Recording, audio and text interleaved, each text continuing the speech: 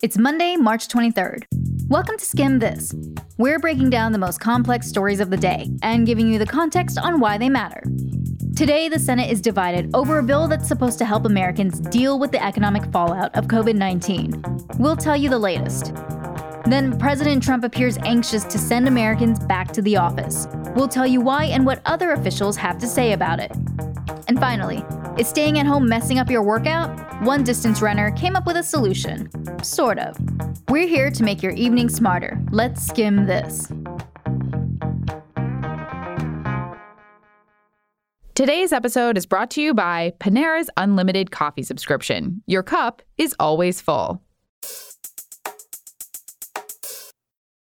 Okay, the COVID-19 pandemic is a rapidly changing story with lots of moving parts. And we're going to help you sort out what exactly you need to know, starting with the three big developments of the day. The first has to do with what's going on with that massive stimulus bill, the one that's supposed to help struggling industries and American households get through the economic pain of the pandemic. Remember, this is the bill that would in part give a lot of Americans checks for $1,200 and would cost the country nearly $2 trillion. For a while, the bill's prospects in politically divided Washington actually looked good. Then, last night happened. Senate Democrats blocked the bill from advancing. This afternoon, the Senate tried again, but strike two.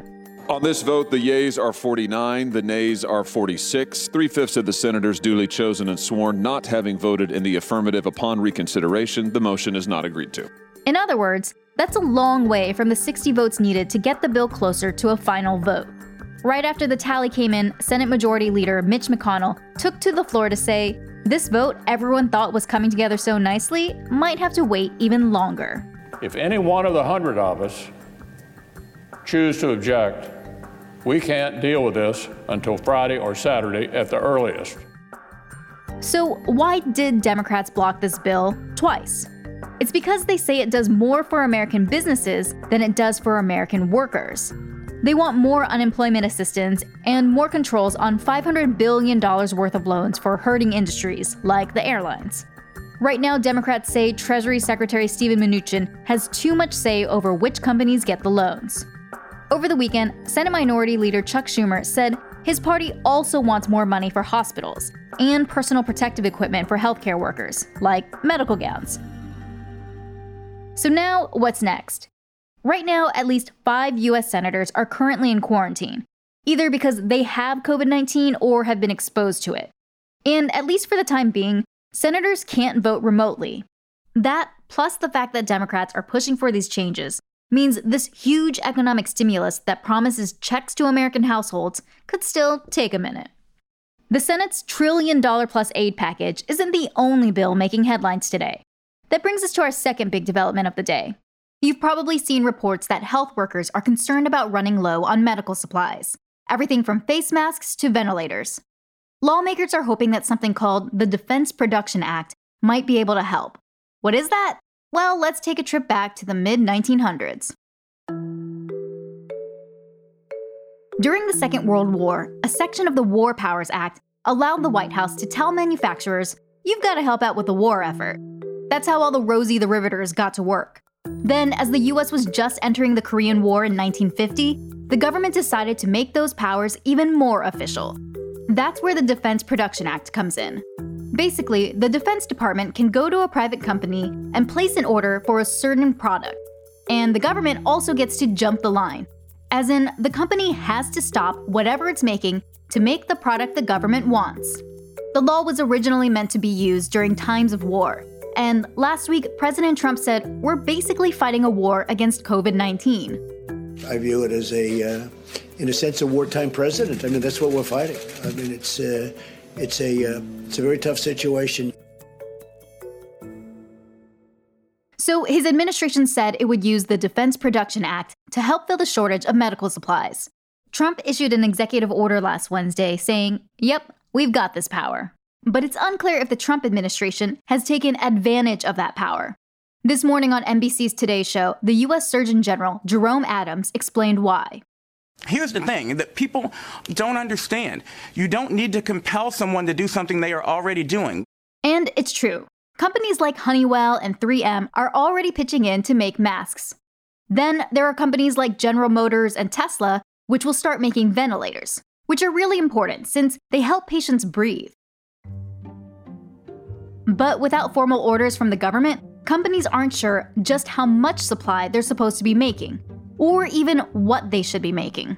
In an effort to try to clear up some of that confusion, 2 Democratic senators are reportedly introducing a bill today requiring the president to actually use more of his powers under the Defense Production Act. They want more medical equipment before it's too late. Think 500 million N95 respirators, which fit close to the face for nurses and doctors to wear, millions of medical gloves and surgical gowns, and 200,000 breathing machines. It's unclear when the bill could actually be put to a vote, but the bill's sponsors are at least hoping it'll put some pressure on Trump to act now.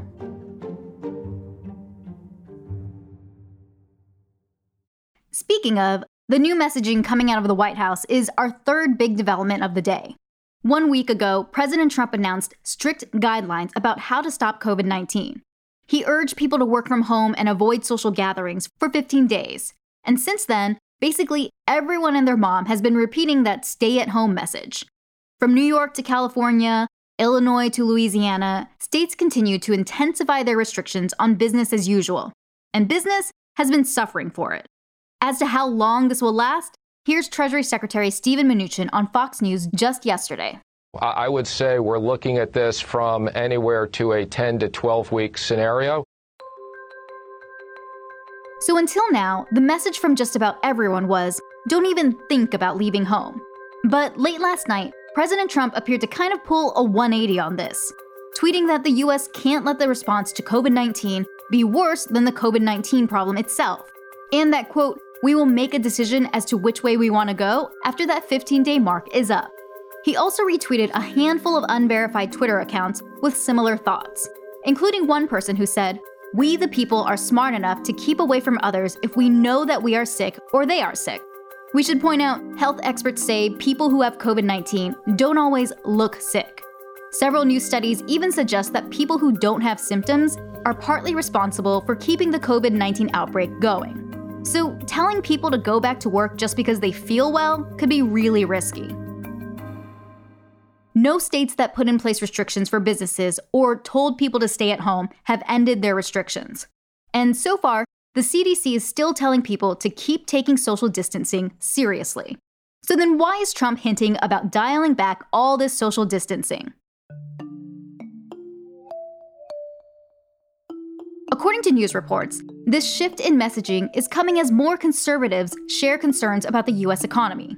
Last week, the Wall Street Journal published an editorial saying that while social distancing will save lives, the economic costs of keeping the US economy shut down will ruin a lot of lives too. That article reportedly got shared around by Trump's conservative allies.